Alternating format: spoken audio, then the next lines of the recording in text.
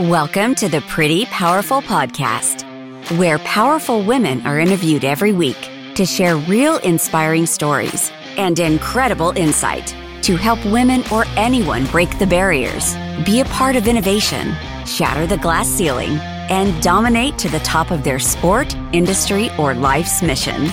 Join us as we celebrate exceptional women and step into our power. And now, here's your host, Angela Gennari. Hello, welcome to another episode of the Pretty Powerful Podcast. My name is Angela Gennari, and today I'm here with Crystal O'Connor. Welcome, Crystal. Hello, thank you. So, with a degree in education, Crystal worked with small business owners in the television advertising world. Crystal decided to walk out of a corporate job and start her own marketing business online. At the time, she had 3 kids under the age of 6 and was newly divorced. Even though she always broke every sales record at the office, they would conveniently change the commission structure, causing her to have to work harder for less. I know how that goes. So she would never break past 6 figures, yet felt like she was putting her job before her kids. When she noticed videos online were free, and yet she'd watch small business owners struggle to pay thousands of dollars a month for 30-second ads on television, she knew something was about to change, and for the better. She decided to teach small business owners how to market using online strategies and everything else she knew about marketing and advertising. She broke past that 6 figures in a matter of months and never went back. She started Moxie Entrepreneur, a coaching business, and Moxie Media Solutions, a marketing agency.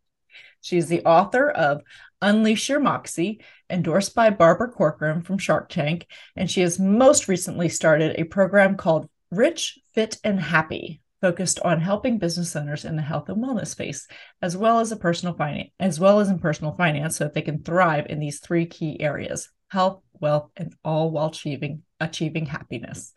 That's amazing. So really excited to talk to you, because I think marketing is one of the things that small businesses struggle with most. We just don't know what works and what doesn't work, right? Right. So go ahead.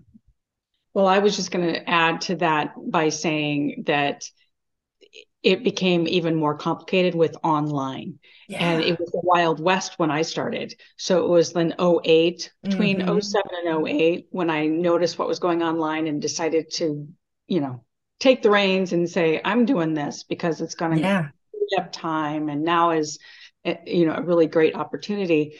It was a little easier. It wasn't easier in that there wasn't learning. There was definitely a learning curve, but it was easier in that it was like I said, the Wild West, and you weren't, Facebook wasn't being nearly as restrictive with the amount of eyeballs, right? Seeing something. I in fact started with putting an opt-in page on my Facebook profile to build a database.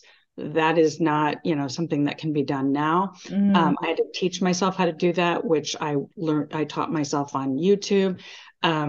So it's different now. But here's the thing, business always changes. The environment always changes, and things are kind of cyclical, and what used to work doesn't work now, but then it almost always comes back around. So,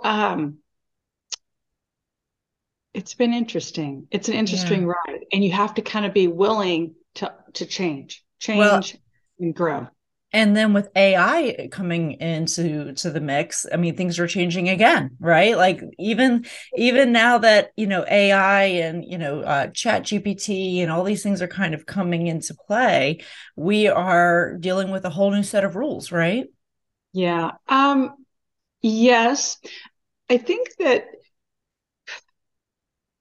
think with Chat GPT being part of the AI world, it's made it easier, but not 100% easier, meaning you still have to add your creativity, because I've played around with it and it's pretty generic information that it's spitting out, but it is interesting, and it can get your project going faster, and it can get your creativity going faster. So I use it for headlines, but I almost always have to tweak them. For instance, I'll use it to spit me out some ideas for a podcast title, because I have a podcast as well. And, a catchy, because these are some of these things I actually used to teach in my initial program. I used to teach copywriting and headlines, headline hacks. And now, so yeah, it saves you time. It saves, I mean, have you been using it in that regard? It does save. I've used it a little bit, but I've heard, and I could be wrong about this, but I've heard that that Google and some of the search engines have started to kind of restrict things from chat. If they can recognize that it seems to be AI generated, they'll actually throw it down lower in a search result. Is that right? I have been hearing things. I don't know what is being, I mean, I don't know what's completely accurate and what's not with that. I know that in the education world, like in colleges and universities, now the teachers are having to have different ways to kind of, catch them. Right. And it's being shut down. And I think they're getting to the point where, they'll actually expel a student. That's pretty major. That is major. Yeah. You want to avoid things like that. It wouldn't surprise me if Google will do that, but here's the thing: it can still be used to spark your own creativity. You're going to get lazy and just keep swiping all of it. First of all, it's going to be super generic anyway, and that's not competitive. We're living in a very competitive online world now. I called when I started, I called it the Wild West. Well, there were a lot of eyeballs, and there weren't a lot of people doing it, so it was easy to stand out, and you didn't really have to be that skillful. Now you've got to be real skillful, and ChatGPT will spit out some really boring generic stuff, but it can be useful, like I said, in teaching you some things. But to copy and paste it all, probably, like you said, probably is not going to help. Because if Google is going to crack down on that, it's going to hurt you. So I say use it to teach you. So if you're going to use it to teach you what a captivating title is, because that is really good copywriting. It's been used for years and years. I mean, as old as, when the first newspapers came out, the headlines were what grabbed attention. So if you're looking to use an attention grabbing headline, use ChatGPT to teach you how to do this. And instead of just copying and pasting it. Yeah, absolutely. Okay. So what got you interested in the marketing world? I was in TV advertising. So the reason I left, I went to college to be a teacher. And the reason I left was because I had 3 kids in 2 years. And it didn't seem smart to leave my kids to go teach other kids, only to give my almost entire salary to a daycare. So I stayed home until they were old enough to go to school. And then, so I started working for a TV station. And I was in sales. So I'd work with the small business owners, but I would also do a lot of writing for them. So I'd write commercials, and sometimes I was in the commercials. I do voiceover. So I did a lot of different little things that really taught me a lot about advertising, and it was fun. And before that, I had been in sales as well. And I worked for Chanel Cosmetics. I had worked in many different facets of sales. I feel like that helped me a lot. And because then the TV advertising and having words be part of your understanding of how marketing works and how the psychology of the brain works and what grabs attention, all of those things kind of rolled into one helped. But one thing I feel like put me, in terms of skills, put me to an advantage or at an advantage is knowing that you have to ask for the sale. So when I started, just like I had mentioned, putting the opt-in on Facebook, on my Facebook profile, the objective was to start asking for, so I put a little headline on there. I can't remember what it was, but it probably was to attract people to my weekly call, which again, it was before podcasts. Podcast is another example of that. So I would ask people to join me on a call. I'd get use a phone number. Can't even remember what it was now, but you could get a phone number. People would sign up. They called it a bridge line.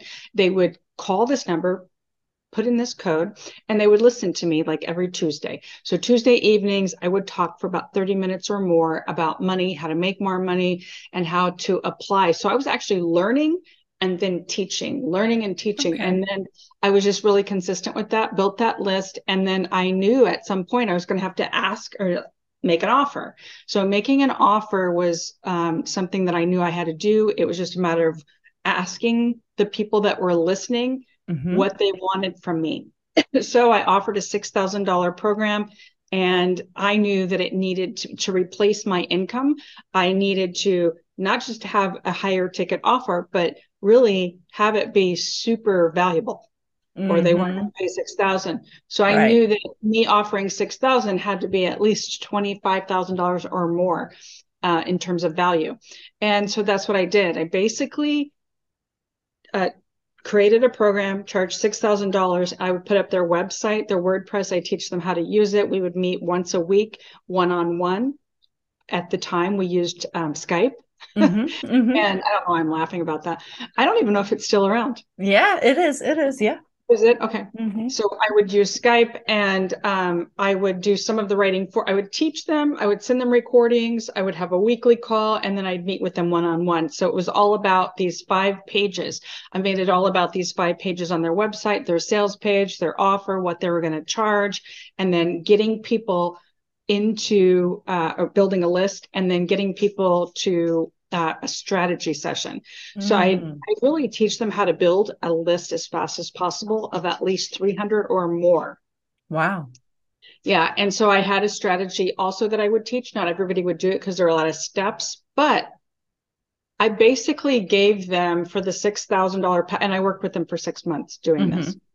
I taught them how to write the emails that would go out, the weekly newsletter, how to hire a virtual assistant. Once they got the sales coming in, I would help them get their virtual assistant in order, and how to delegate certain tasks.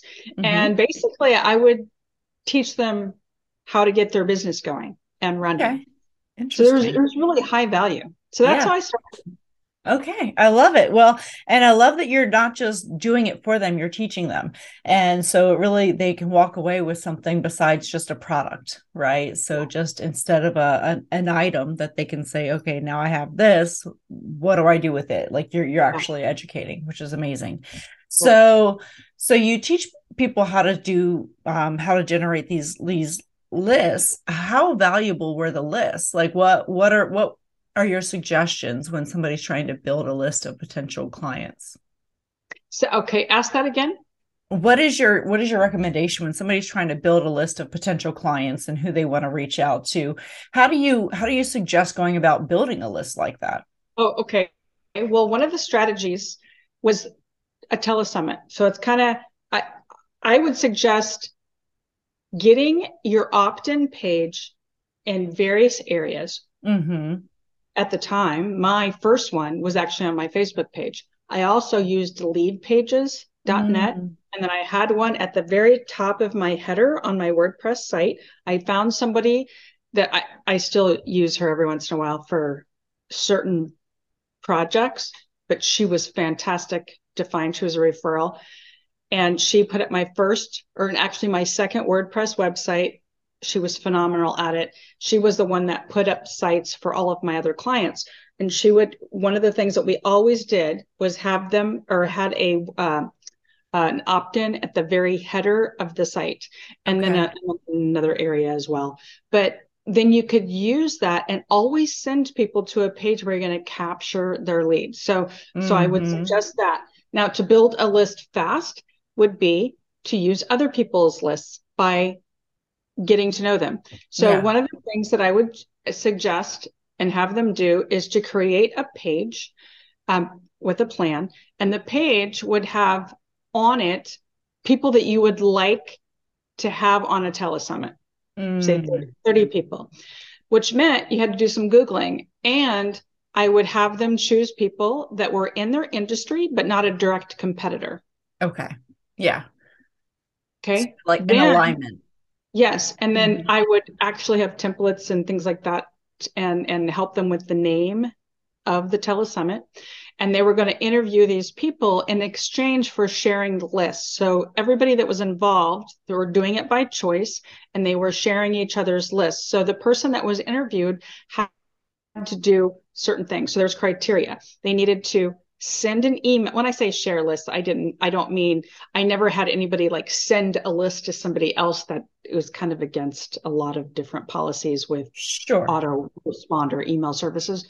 But what I would have, or what they were required to do, is have a list of at least 300 or more. Back then, I think I moved it up to about 500. So if someone had that was in your industry but not a direct competitor, I would have them send an invite, and the requirements were to have at least 300 to 500, and then send 3 emails out over a span of 3 weeks, inviting them to be on this list. So send them to your, basically opting into your list. Anyone from their list that opted in on your opt-in page became part of your new list. So if you take 300 to 500 people times 30, that gives you an idea of a great list that you can walk away with. And so if you had the determination, I did this, and this is how I started with my first list. Okay. And so it took me about 30 days. I sent an invitation out, and almost everybody that I sent the invitation out to said yes. Awesome. That surprised me. Now it would be a little trickier now, but this is a method that works, and that's something that I taught. Okay. There's a little bit more to it than that, but yeah, sure. That's the nuts and bolts of it. So what is a telesummit? Is this just something where everybody gets on at one time to educate? I don't know if telesummit is the word used now, because right? I mean, that would be like a video summit is probably what they're calling it now.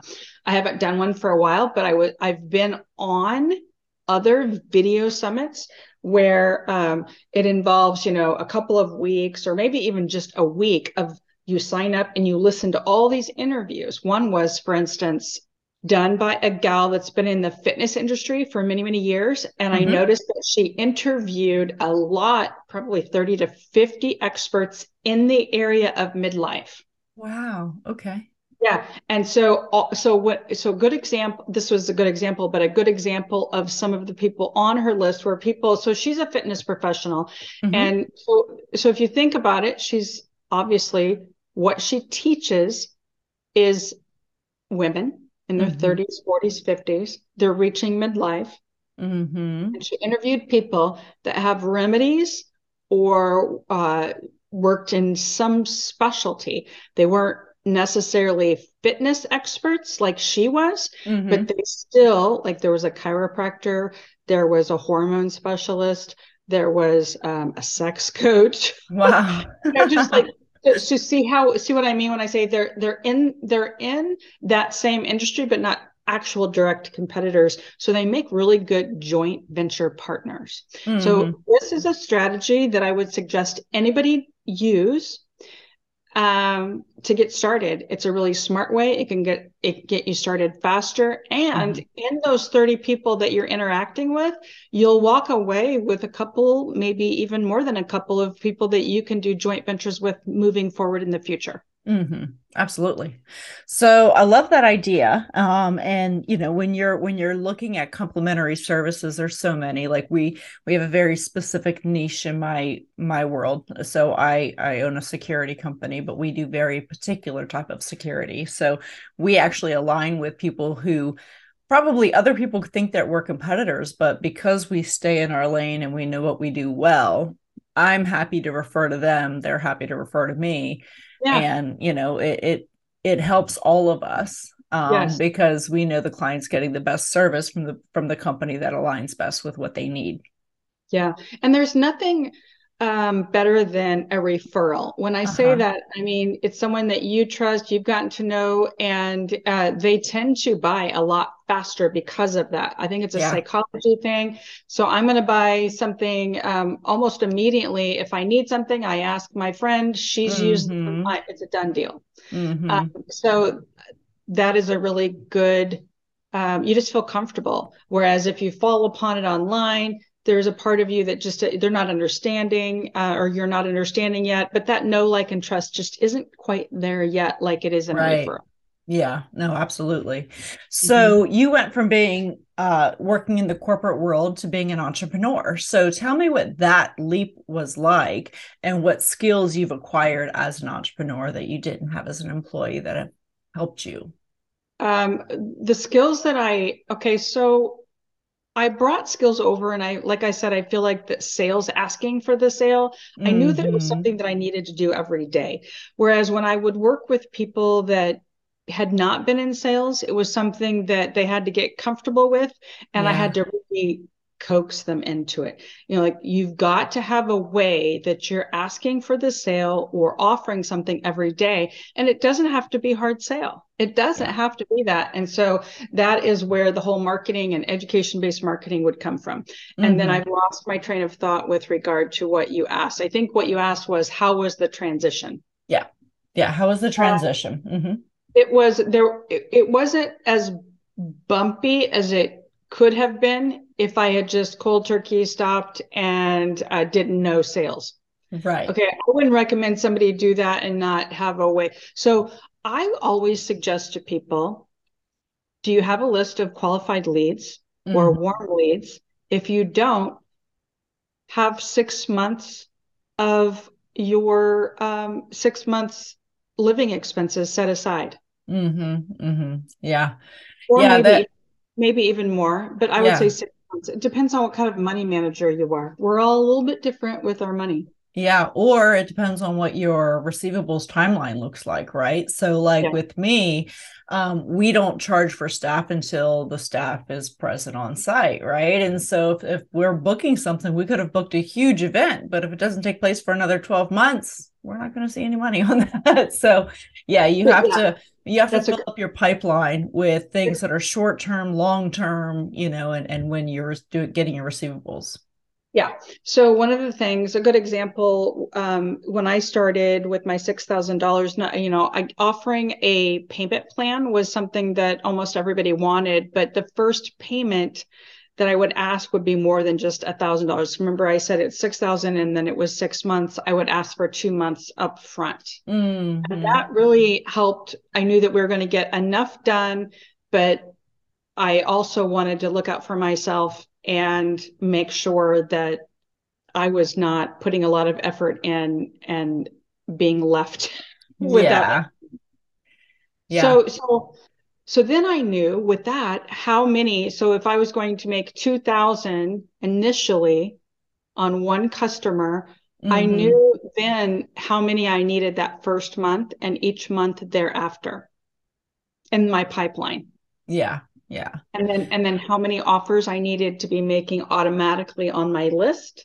And then how many connections I needed to be making with my joint venture partners. And then possibly, like, another way that can also work really well is to have a joint venture opportunity with somebody and you're actually selling. So I've got one going on right now as an example, where I am joint venturing with a gal and we're going to be holding a webinar. And that webinar, so we're going to split the profits and teach a 6, maybe even 8-week class to health coaches, for instance. Oh, that's a great idea. I like that. So you then pivoted and you wrote a book. So tell me about the book, because that's a big undertaking, isn't it? Well, it wasn't as much as I thought. So yes and no. What I walked away from with that little project is that you really just need to start writing. Quit thinking that it needs to be perfect, because like I said yesterday in a podcast episode, I said I'm not grammatically correct most of the time. And that's okay. And I think it's important for people to know that I was not like a star writer in terms of grammar. Okay. But I like to write. And so I had a guy tell me, you just need to start writing. You just move your fingers. And that's how the creativity actually starts. I also walked away. I think my biggest lesson was that, if I can just get a bunch of words to an editor, he can help guide me. He or she can help guide me after that. obviously you need some good content. Okay. Right. Which I Mm-hmm. had some good ideas. So he or she, I keep saying he because mine happened to be a male, but they can't work their magic unless you have something good. However, it is pretty amazing what an editor can do to weave some continuity and consistency with your themes. So how he broke it up was not how broke it up into three segments. I wouldn't have even thought of that. So editors are pretty cool. Yeah, And that's awesome. can help you get things going fast. Yeah, I And, like that. and guide you in ways that you wouldn't have ever thought. Well, and I'm sure with your coaching business, it's helped tremendously, right? Being a published author, having your own book, people can read the book. And Yeah, then if they want more, they come to you and they're like, okay, you're the one who literally wrote the book that I am already impressed with. You've given me so much great content. And then they come back to you for more. Yeah, they look at you differently. I never wrote a book to make money. It was to, make profits off of the book. But I used it as like a business card. Yeah, So I like it. Yeah. I like that. So where did you come up with the name Moxie? That's a really cool name. I think that it was an older gentleman that called me Moxie when I was in sales. Really? And I didn't even know what it meant. It's an old word. And I like to think that I brought it back. And now it's like really popular. But yeah, I actually, my first business was Moxie Mompreneur. I changed it to Moxie Entrepreneur because someone's literally stole the name Moxie Mompreneur in my, that's a long story. Right. I've had some seriously funny things like that happen. Moxie Talk was also stolen from me. Like they literally took it out and redirected it and then sold it. Yeah. Wow. Someone that hacked into my my hosting account. And it's fine. It's not here's the thing. Here's what I want to tell people. Don't get hung up on the name. It's not that big of a deal. I think when I see somebody getting hung up on a domain name or a name, I know that they're just starting out, and it's really the quality of your work and the value and the service that you provide is what sticks and what people remember. Yes, branding is important, but it'll only take you so far. So when I had somebody say, "Oh, you want it back? I'm gonna, you need to give me this." I was like, "Oh, okay." Then I changed it to Moxie Entrepreneur. I was like, "Bye, good luck with Moxie Mompreneur." And at that moment, it was kind of like I was being stubborn, but at the same time, it's like, I didn't think mompreneur was actually, it sounded very serious anyway. Like I liked the alliteration of it. It was kind of cute. Right. But I thought entrepreneur actually was going to be taken more seriously. So I was like, fine, we'll just switch it right now and switch I switched the name, changed the whole website. It was New Year's Eve. I'll never forget. It was New Year's Eve. It was New Year's Eve and I was at home doing that and my kids were with their dad and I was like, I'm just going to do this now. And I was like, excited. I was like, new year, new name. All right. I like it. I like it. Well, so then you launch your book, you've got Moxie Entrepreneur and you're kind of jamming along. So then what next? What led to you? Okay, so here's the funny thing about entrepreneur and the word entrepreneur. So I used that name for years and now I'm switched. My new project is Rich, Fit, and Happy. So Moxie Entrepreneur is still up there and out there, but I'm not using that name anymore because Entrepreneur Magazine is suing people that are using the word entrepreneur. Oh, no. Yeah, I know, right? Like, that's really helpful. Thanks. I probably won't read your magazine anymore. So that's kind of why I'm not really using it anymore. I'm probably going to take it down, but it's up there because I still talk about it every once in a while. I do have Moxie Media Solutions, so it's like a done for you. But Rich, Fit, and Happy is my newest project. And then I'm partnering with another gal that does hormones and has a research foundation working with doctors. So I want to teach health coaches how to expand their business and specialize in hormones the right way. So that probably threw you for a loop, and I didn't mean to do that. But Rich, Fit, and Happy is the name of my podcast. and the name of my business. And there's only one page right now up, but it is going to be an all-in-one, meaning I'm going to teach business and how to manage business and health and fitness. Because here's the thing. I noticed when I was going and I don't know how old you are, hon, you look pretty young, but while I was going through my 40s and building my business, it was a lot, and kids. And I thought it was just stress but it wasn't. It was that I was going through perimenopause and I didn't understand. And I think it's being talked about more and more. And all of these health spas are going up and offering hormone patches and testosterone. Yeah. Here's the thing. I feel like it's a little out of control. So I've been working with a gal that knows hormones so well that she's really expanded my knowledge, and I'm talking about it more because it's one of the pillars.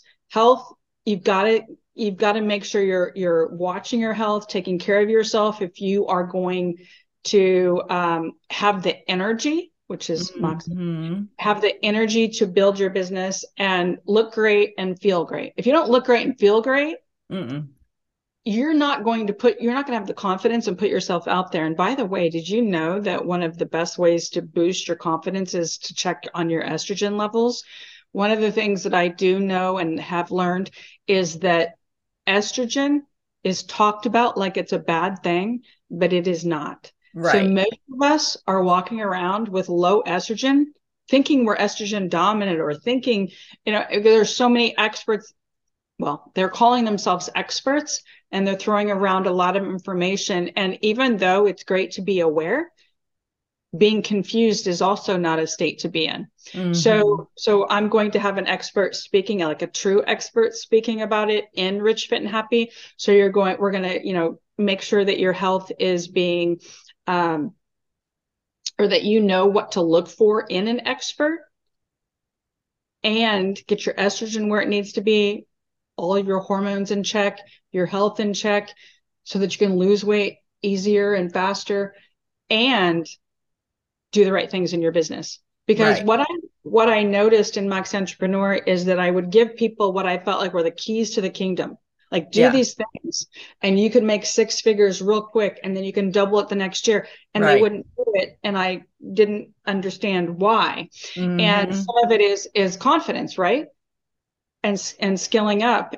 But when you have your family that you're dealing with, and you have your business and your confidence, and then you're not feeling well and you don't know why, it could very well be because of your hormones. Yeah. Oh yeah, absolutely. Not having them in check. So I wanted like those 3 pillars: how to make more money and manage it, and then the fitness part, and then the happy part is the mindset. Yeah. Which also, estrogen also makes you happy. Did you know that? That's not talked about enough. It's linked to the low estrogen is linked to depression, like big time. And you feel that if we walk around feeling depressed and we go to a doctor, what do they tell you? Oh, here's an antidepressant. It doesn't address the main issue.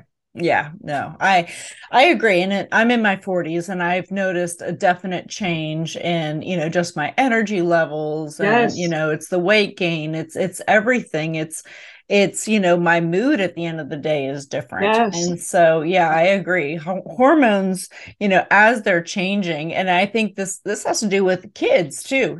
When kids start going through hormonal changes as teenagers, it changes who they are and how they interact with the world. And so why wouldn't it change the opposite? Yes. Yeah. Yes. I was, for instance, good example is heart palpitations. And you tell that to a doctor and they act like you have a heart problem. No, it's either magnesium or also low estrogen or too much estrogen. It's like getting that all in check, but it doesn't necessarily mean that you got a heart problem. And that is something that is kind of ridiculous, ridiculous in that, like, we don't need more stress of worrying about something that is kind of an easy fix. If we just have the right doctor or the right expert that knew how to handle it. And it's pretty sad that in this country, we don't have enough of those that know how to handle it. And writing scripts just like Band-Aids covering up a bullet wound. That's what I feel like that they're doing, is sad. There are doctors that know about it. They're just few and far in between. Yeah.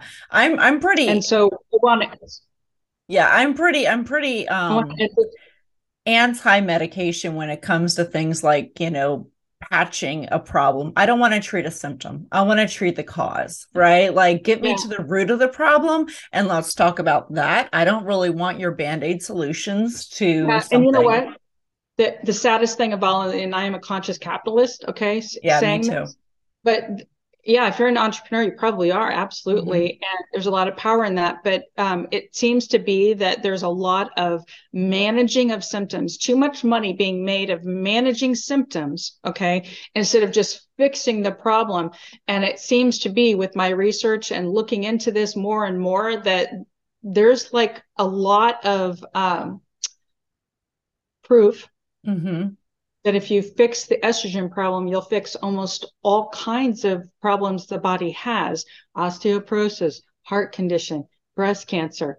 And now I might be even making you feel uncomfortable by saying that. I'm not, I'm just saying there are books. A good one is Estrogen Matters. Listen to Uh-huh. that book, read the book or listen to it, and you'll hear what I'm saying Yeah. from an expert's point of view.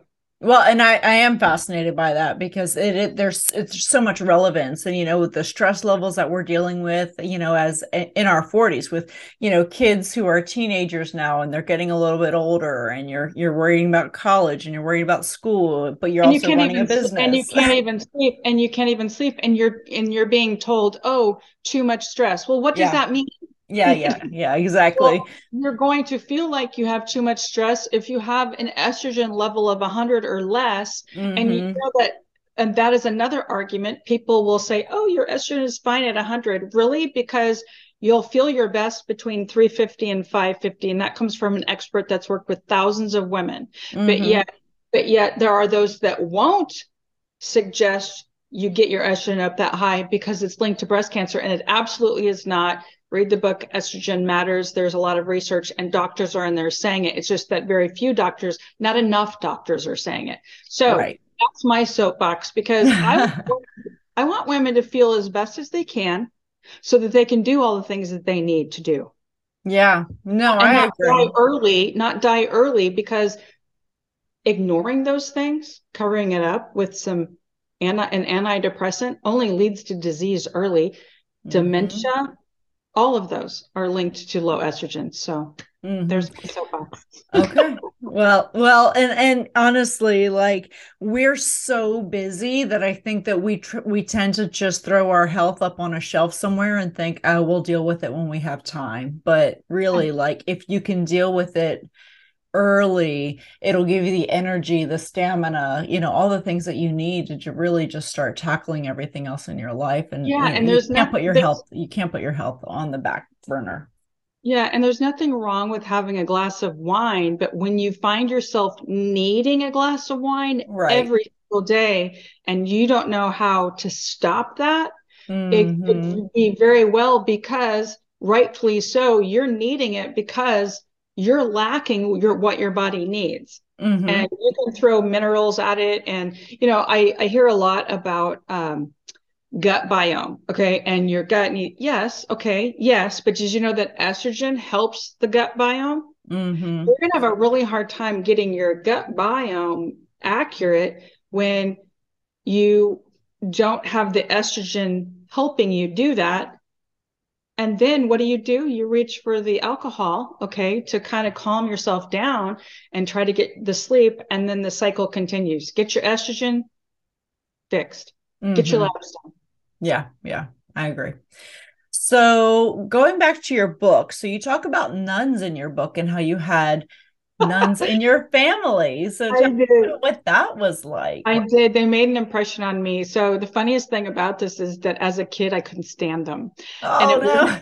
it wasn't them. It wasn't them. It was just their disciplined style. And Uh, by the way, none of them ever laid a hand on me. That's not sure. what I mean. And that's not what I mean. I just meant the repetition. So the repetition and their style of repetition and habit and cleanliness is next to godliness. That whole thing drove me crazy, Right. and I didn't see a point in it. until I became an entrepreneur. So that's my point in mentioning it as in my book. I mentioned it because I would catch myself teaching what the nuns would teach me. Yes, it's boring. Yeah, and if you think about it, Mr. Miyagi? He would teach this. Yeah, wax on, wax off. Why do I have to keep doing this over and over?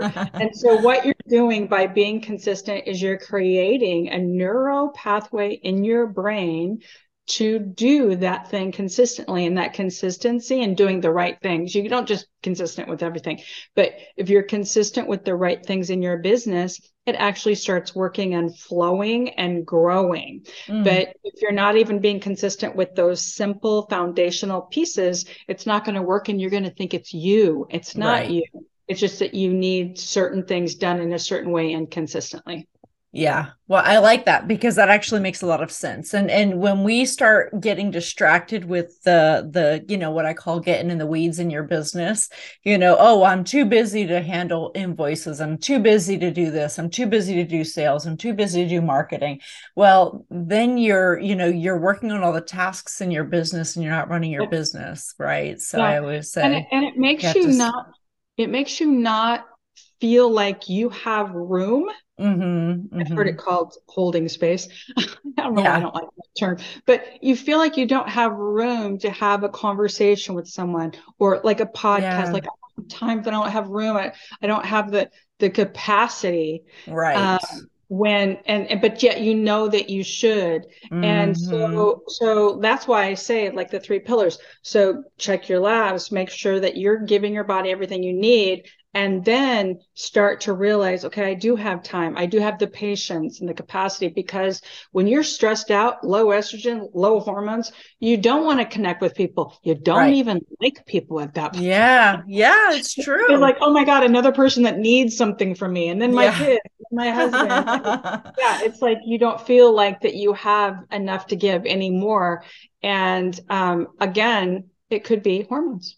Yeah, it's so true. So true. So when you're working on the health and wellness and happiness and health and wealth, so where does all of this tie in together as an entrepreneur? Because and I swear to you, this is one thing that we will very quickly put ourselves, my happiness will come after, health will come after, wealth will come after, right? Like, entrepreneurs, we get so task oriented that those are the things that we take out as the pillars, right? Like, that's the first thing we remove from our lives. So why do you think they're so important, and how can we make them an integral part of, we can become more successful if we just focus on these 3 things? Ask me that. What was the beginning of that? So what I'm trying to ask is, as an entrepreneur, when we take these 3 things out, wealth, we'll figure out. I'm dealing with wealth, like an example. We'll cash out our pension or IRAs, whatever it is, to start our business. And we say our business is our retirement plan, right? And so we're in the grind, and we don't have a lot of money right now. And, we just think it'll come later. Health. Oh, I'll go to the doctor later. I don't have enough time for that right now. I'll do a checkup later. I'll do my labs later. All of this is later. Happiness, oh, my family can wait. My family will be there when I just have to get through this one tough time. And, so as entrepreneurs, we're constantly putting those 3 things on the back burner so that we can be task oriented. So how do you feel as entrepreneurs we could bring those back to the forefront? Because do you think we'll be better entrepreneurs if we have those 3 things in place as pillars of our business? And so you're talking about the pillars that I'm referring to, rich, fit, and happy, those 3 things? Yeah. So starting to say no to things that don't fit into those 3 categories, and just like focusing, some of the easiest things to do, or I shouldn't say the easiest, but just making, like, simple tasks that you could do in the morning. This is what I have people do, is actually start to take some, like, say 10, 15 minutes in the morning when it's quiet, no one's around, and write over and over the same thing. Okay, here's what I mean. Like, I have in the beginning of a notebook, I'll have like my 5 major goals. And then I'll choose one of those from the 5 and write it over and over and write it as if it's already happened. Okay. And it calms the brain. And so again, there's that repetition that I'm referring to. So, let's say your goal is to hit a $20,000 a month, and all your clients are really easy. So write that out in a sentence. I'm making $20,000 a month in my business, and I love my clients. They're easy, easy clients. And start to write that. And what that will do is create a new neurotransmitter in your brain to literally attract and focus on those things. So you will automatically, when you focus your energy to that and seeing it on paper. So you also want to say it out loud. You're going to write it, you're going to say it out loud, and you're going to imagine it. Like if you're like me, where you need to set a timer and close your eyes and, to like force yourself to pay attention to that. I want you to like see it happening in your mind, like a movie. Your life will change if you are consistent with doing this. I promise you, your life will change and things will actually start to fall away that don't matter. So you don't actually have to do as much as you think to start getting these 3 pillars going. Right. Start your day off with what I just said and watch what happens. People will start coming into your life that you would have never dreamt would have happened. Opportunities will start coming. Things will fall away. Nuisances will fall away. The clients that you really couldn't stand, they just go away. It really will happen like that. It takes about 30 days to really start seeing it. Some people start seeing it that week. Right. So you're talking about like a law of attraction kind of a thing. And that's a word for it, but yeah. Right. Yeah. So, and the intentionality behind it. And I actually do something similar. I have a meditation that I do every single morning before I get out of bed. And it's the same thing. It's affirmations. It's, visualizing yourself in a successful state, imagining your day going exactly the way you want it to go. And it really does center you in the morning. I have found that it has made a tremendous difference in my life. Just in, if I get up and the alarm is going off and I'm rushing off, I've got to get out, got to get in the shower, got to go make coffee, and I'm rush, versus set my alarm 15 minutes earlier, listen to a meditation when I get up. And now my brain is centered on how successful the day is going to be and not how rushed my morning is. Yes. And it relaxing. Like I just tell Alexa to put on some jazz music, and she'll probably do that. She heard me say. It's just like create and surround yourself with easy things to just add these things to your life so that they're just like easily part of your day. Like Alexa, record your affirmations. And then I don't know how you would put that into Alexa, but I'm sure there's a way. Yeah. It doesn't even take that much technical savvy. I'm not the most technically savvy. I think people think that I am because I run a business online, but I'm really not. I still don't know how to use my remote control half the time, but it just takes a few times, right, to figure it out. And you're like, you just add these little things into your life to make your life easier, and the flow starts to happen. But that whole repetition and that habit around that is the Yeah, I agree with that. Yeah, having repetition is good, and also having routines. Like I do I work out in the morning before I get my day started as well, and I think that also has an impact on how my day goes. It's I swear it's like 80% of your sanity, isn't it? Working out, it really is. Yeah. I said it, and I do a class in the morning, and just because I'm big on accountability, and once I sign up for something, I'm doing it. So if I sign up for a class, then I know I'll be there. I know that my body and my mind are both they're in motion. I always say body in motion stays in motion. Right. And so if I get my body and my mind moving in the morning, then my day is going to go a lot better. Yeah. And that having that hit, meaning that really high heart rate, and then lowering it high and low.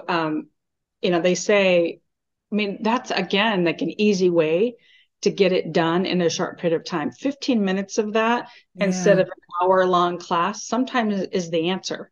Right. Yeah. But because of the hit being just as, if not more powerful than a long body pump class, which by the way, I love body pump, but still. Yeah. No, I know exactly what you mean.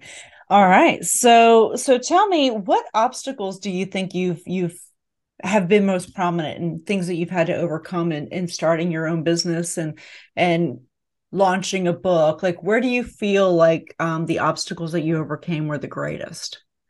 Probably managing doing that, being a mom of three little ones. I think that was like all of it was kind of like an obstacle, but I will say this, I never missed anything that I wanted to miss. So it gave me that flexibility. Whereas when I was working for somebody else, I was always stressed out to get to the daycare, stressed out, like the after school program is what I meant, and picking them up, and so stressed out about it. Whereas when I was in my own business, I was never stressed out about it. And I always looked forward to picking them up from school. And it was like my favorite part of the day, and being able to drop them off without me being stressed out. So that was another thing that I never missed, and promoted or encouraged me to keep at being an entrepreneur until I hit my goals.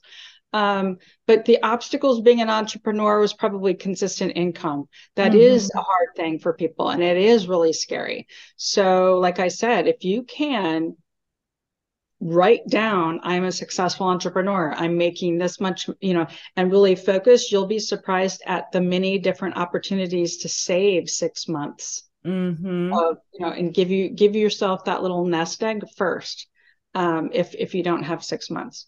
I love that. So what advice would you give to your 18-year-old self? So I share this little story in my book that I lived in my car when I was 18. Wow. It was sadly a Datsun 210. They don't make them anymore. I don't know why. I don't think Datsuns are around, but they were really ugly little cars.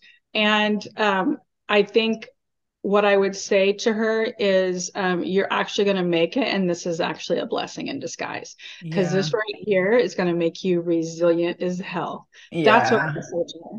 Yeah, I know. We all feel like when we're younger, something happens in our lives and we're like, how will we ever rebuild? How will we ever get to where we wanted to go? Right. And so, we think everything is an ending, but really it's teaching us grit and tenacity and resiliency. And there's so many lessons in all those tough times we go through.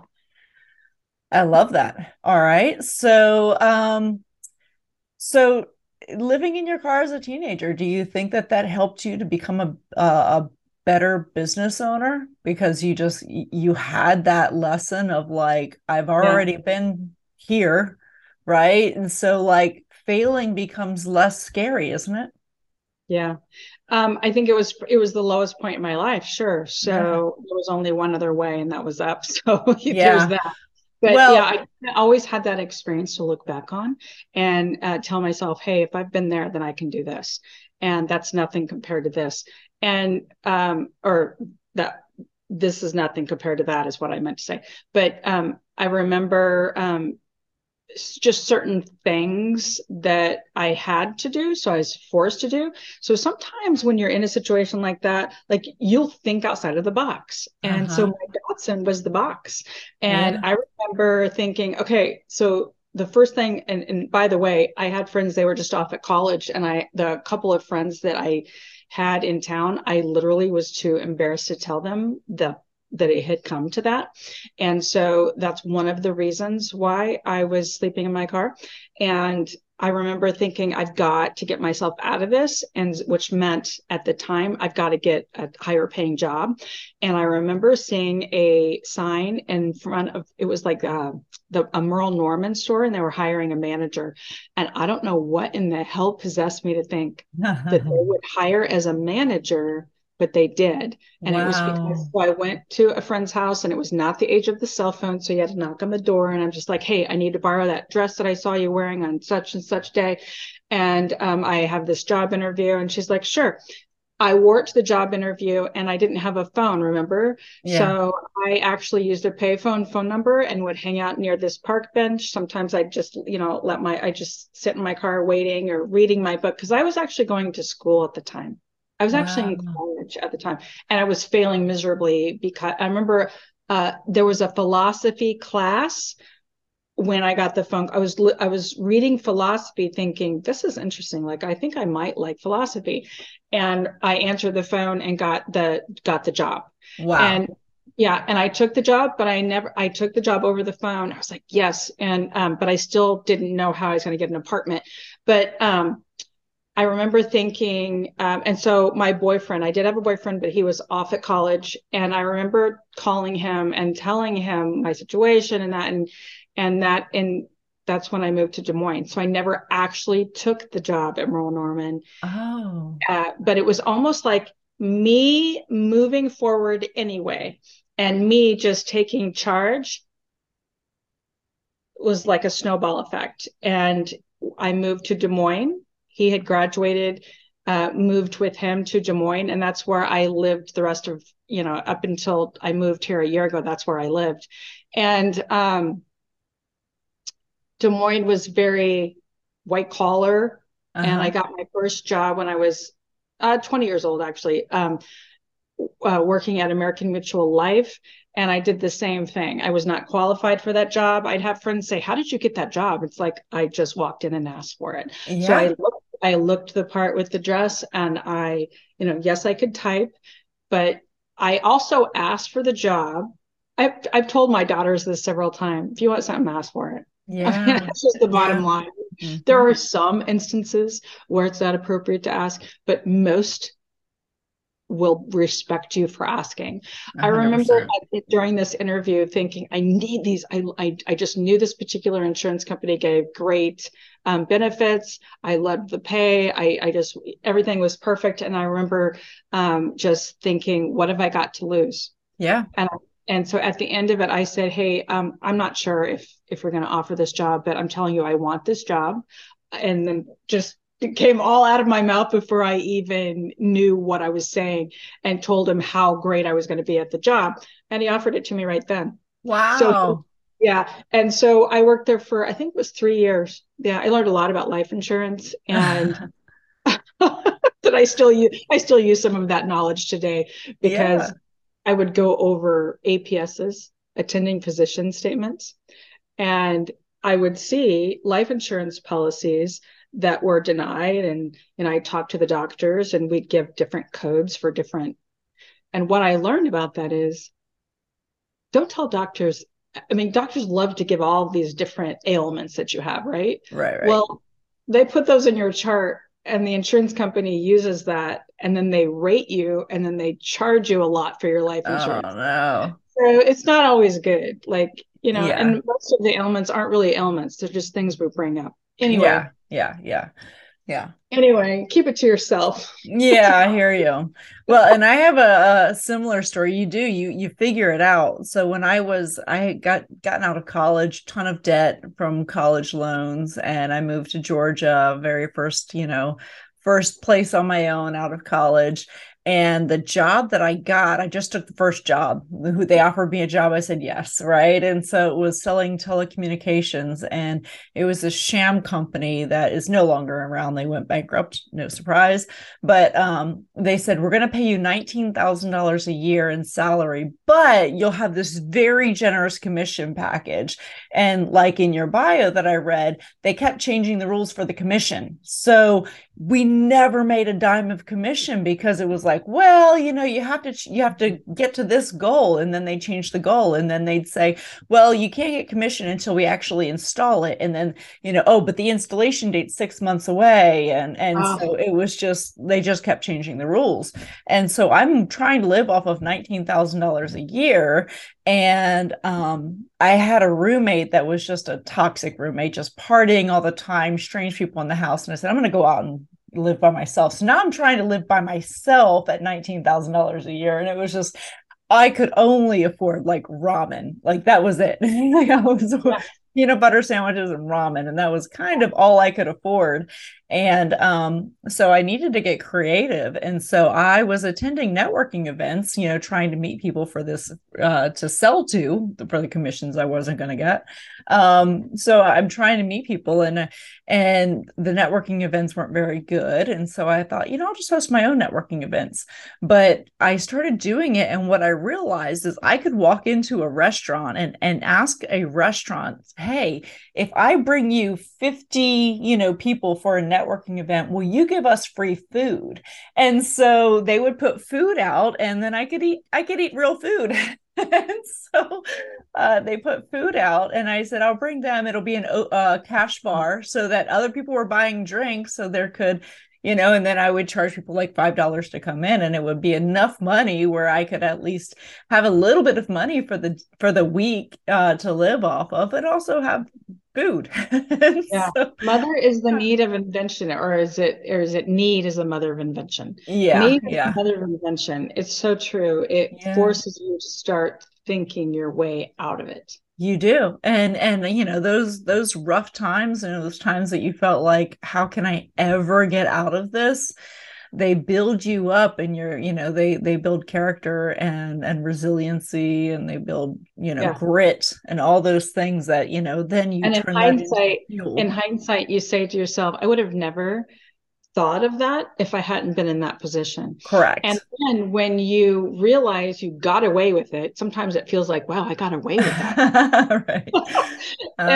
Or just like asking for a job that I didn't think I was qualified for, and I did great.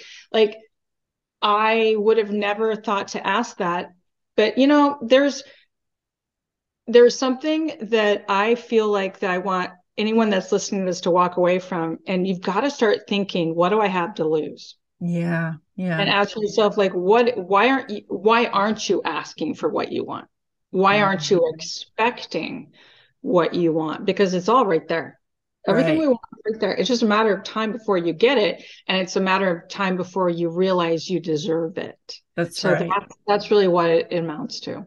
Yeah, absolutely. And when I asked you, like, did living in your car make you less fearful? And that's what it made me, like being in that moment where I'm like having to be creative about how to put food on the table, how to make a few extra bucks. It made me less fearful of going out and starting something new, because hey, you know what? I know what it's like to barely be able to afford food. So I think I can handle it. So you start believing in yourself and your ability to get through tough times. Yeah. So I know somebody that is one of the most resilient people, and her story is mind blowing. She actually grew up in Okinawa, and she was taken for a short time when she was 6 and chained. This is a crazy story. And chained to a pole, held for kind of like ransom, I guess. And she was chained next to a dog. Wow. And at 6 years old, she watched this dog be abused. And she ended up getting out of that situation. Her dad found her. My point in telling you this story is that there is, like, she has some of it she's blocked out, she says. But I mean, think about how lucky we are here. Yeah. And most of us will never see a situation like that. Right. And what she witnessed and the fear that had to have been in her, as all of it, I feel like that has made her who she is today. Mm-hmm. I do. And so I know that was probably a really sad story that I just told. She's alive today to tell the story, though. Yeah. It's just that, man, there are some really sad situations, and we only live once. We don't live for very long. So I say, ask for everything you want, and make sure you get what you want. Yeah. I mean, we're a drop in the ocean, and when it comes to humanity. So, take the opportunities that you have and live your life to the fullest. Absolutely. So I've really, really enjoyed this conversation, but I have one more question for you. What do you wish more people knew? That you're actually in control of so much in pretty much everything. Yes, we're not in control of what happens on the outside. We're in control of what happens around us with our mind. So I think that is what I wish I would have known years ago. I had to actually see it for myself, and I think we all do, but I didn't have access to this type of information was not readily available to me as a child. I don't know if it was you. I feel like it is now online with YouTube and all these experts, like easy access. And I hope that our youth and some of our younger people realize that. And I'm actually talking, I was definitely introduced to God in prayer. Okay. And that's part of it, but I wasn't taught that how to pray. Yeah. The best way. And sometimes the best way to pray is with faith. Right. And no one really specifically taught me that. And faith is basically acting as if it's already happened and moving forward. So that is what I want to leave, I think. I love that. That's amazing. Yeah. Yes, absolutely. I love that. It's a great way to end. So thank you so much. You have been such a pleasure to talk to. I've really, really enjoyed it. So you can find Crystal O'Connor on the prettypowerfulpodcast.com. And then how else can they find you, Crystal? At richfitandhappy.com. Now, I don't know when this is going to post, but when you go there right now, there's just a static page, but if you go there in a week or in a day, maybe 2 days, my assistant's going to have the other pages up. So there will be an opt-in and you'll get a weekly e-zine with a video. Perfect. Awesome. All right. Well, thank you so much, Crystal. It's been a pleasure, and everyone have an amazing day. Thank you for joining our guests on the Pretty Powerful Podcast. And we hope you've gained new insight and learned from exceptional women. Remember to subscribe or check out this and all episodes on prettypowerfulpodcast.com. Visit us next time, and until then, step into your own power.